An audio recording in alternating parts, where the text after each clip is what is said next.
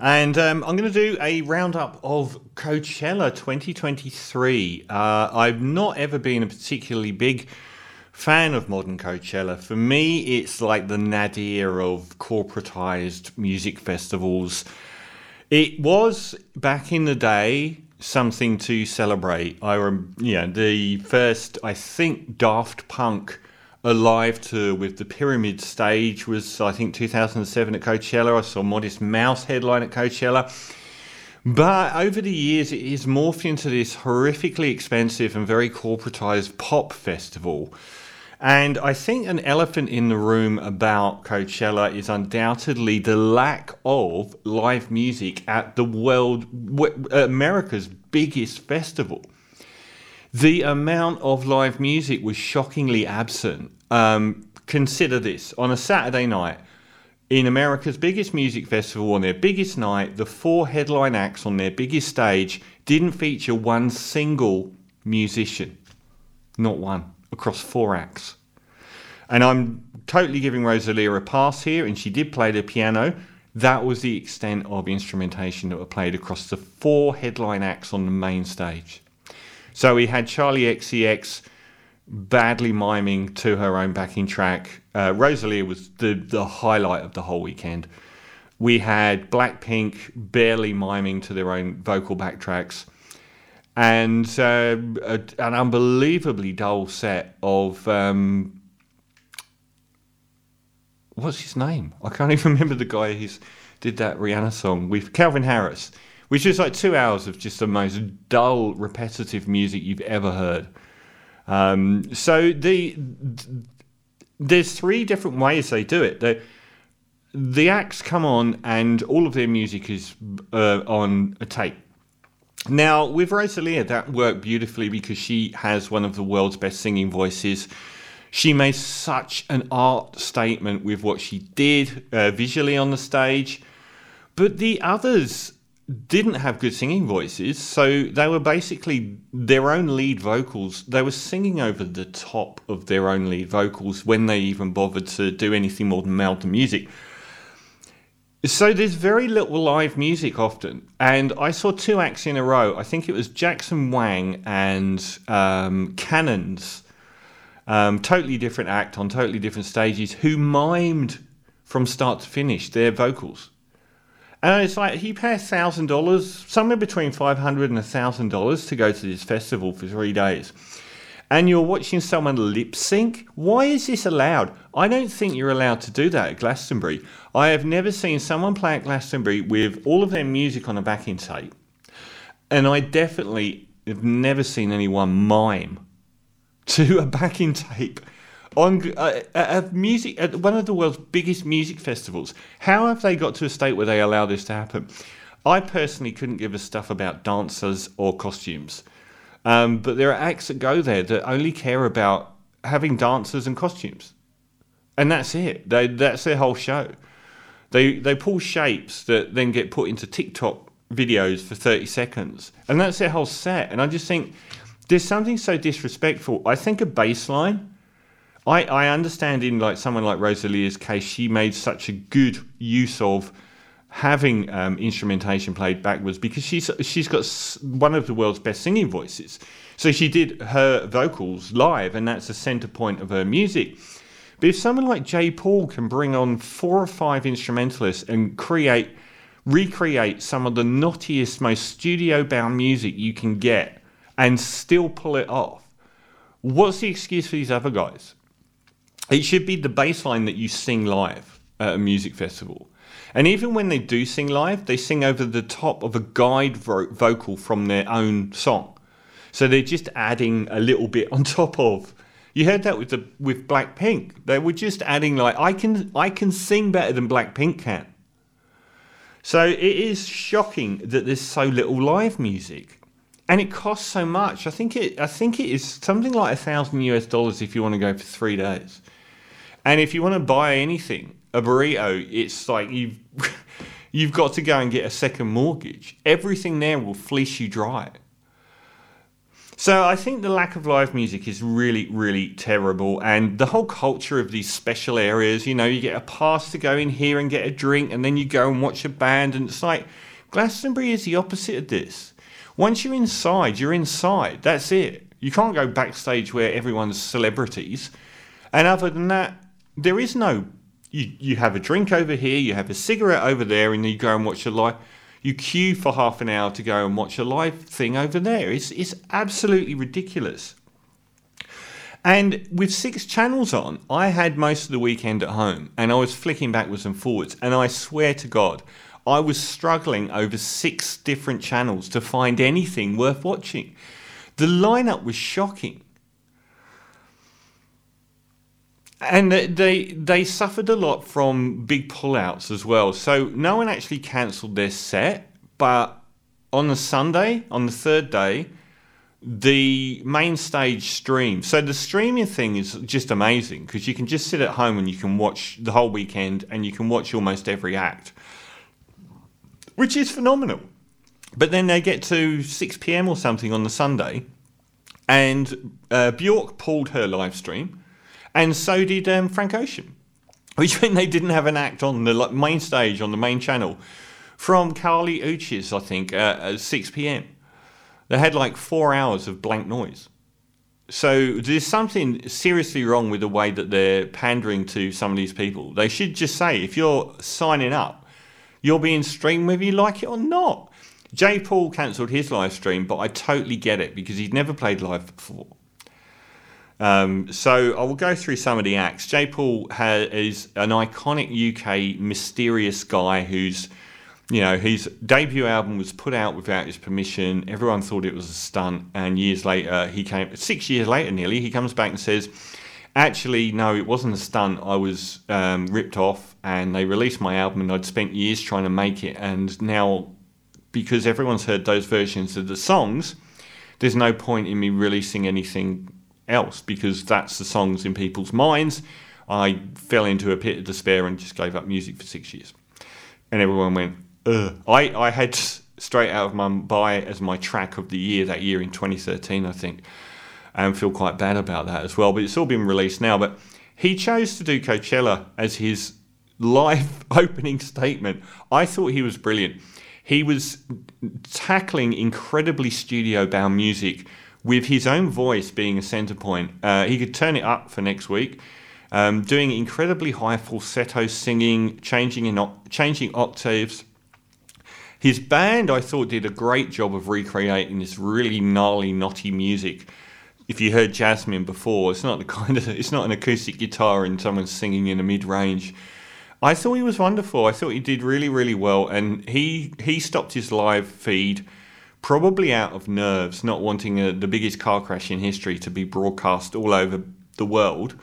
And as soon as he came off, he obviously felt, that went really well, and they put it up 2 hours later, so I did actually get to watch. It's really interesting. There's 2 crowds at Coachella. There's the 200,000 people that go, and then there's the millions online. And when his live stream didn't show, it was the first thing to really ignite this massive anger and fury. And I really feel sorry for Coachella for that one thing. They got so much stick from Frank Ocean and Bjork fans, and it was Frank Ocean and Bjork that blocked their live streams themselves. You don't think Coachella wanted to broadcast those? People are still saying, why didn't Coachella broadcast Frank Ocean? You don't think they would have? I thought Boygenius were another standout. I thought they were fantastic. I was sort of humming and hawing about their album, but they really feel like they're on the cusp of absolute stardom. It was a great set. All the band were women. And it's a trio of indie superstars, Phoebe Bridgers, Julian Baker, and I can't remember the other person's name. But they gave a great set, and there's obviously a lot of momentum with the audience behind them. So that was fantastic. I'm looking through my playlist. I didn't see Bad Bunny, which was a shame, but apparently it was very good. And I didn't see Bjork because she banned the live stream, so I've got no idea what that was like at all. Absolute standout of the weekend, to contradict everything I've just said, Rosalia. already one of the most valuable properties, if not the most valuable in music. The Spanish superstar had I think she was just before Blackpink on Saturday night, and even though she had a backing track of music, because her music is so art house, it would be really difficult to replicate it live. But it doesn't matter when, one, you've got one of the best singing voices on earth, and she was stunning. Her voice was just incredible, and all of the songs virtually relied on that voice. It was absolutely gobsmacking, so it felt completely live. 2, she's got the material. 3, she actually used the notion of having dancers on stage artistically, and even had her own camera people. So there were lots of cameras that were on stage that they were carrying around, and it was like you were there. It was amazing. Even when she was like backstage, she's like looking down the camera, and it was phenomenal. She's got the personality. She actually had the personality to do it. Whereas, I watched either side, Blackpink and Charli XCX, barely mime and having lots of dancers. And I'm just looking at them going, what the hell am I watching? You could play a Spotify playlist and watch some people dancing, and that's your live gig. It was shocking. Rosalia won the weekend. I heard Race Ramond were very good. They're coming up later. Gorillaz were a headline act, I think, on the Friday night. I thought they were so bland. They had about 40 musicians on stage, and it still sounded so tepid and weak. And I've always struggled with Gorillaz because they have like the odd iconic single, but I've never gone back to their albums at all. And I think that the Plastic Beach one I'm going to play a track from was actually their best album, even though it came a lot later.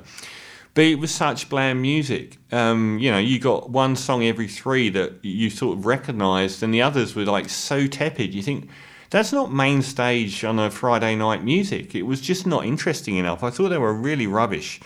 I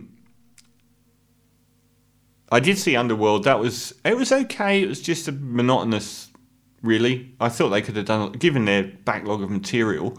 And Sasha and... who's the guy that always plays with Sasha in The World Goes Nuts? Well, there's 2 of them that play, 2 DJs, and they didn't actually show that live. It was on a stage without a camera, so that was gutting. But obviously everyone is... I don't get the fuss around Blackpink at all. I really don't.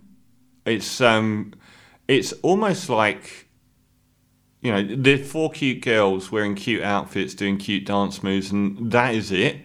Every time I switched over and I hung around for a couple of minutes, I was bored out of my mind. And they just filled the air with lights and dancers. There wasn't really anything I thought they could do. I think I can probably sing better than they can. Obviously, the elephant in the room is Frank Ocean. That was the most waited for set. Hasn't played live since 2016. Iconic artist, regarded as one of the great musicians of the last 15 years. And his albums Blonde and Channel Orange and so on. And it was a big name for a Sunday night. And everyone sort of thought 50-50 chance he's going to play. It ended up being very, very close to that. So first of all, it was a car crash for the ages. I was at the Stone Roses Reading Festival gig. I reckon this will go down as similar. He has another weekend because Coachella does back-to-back weekends.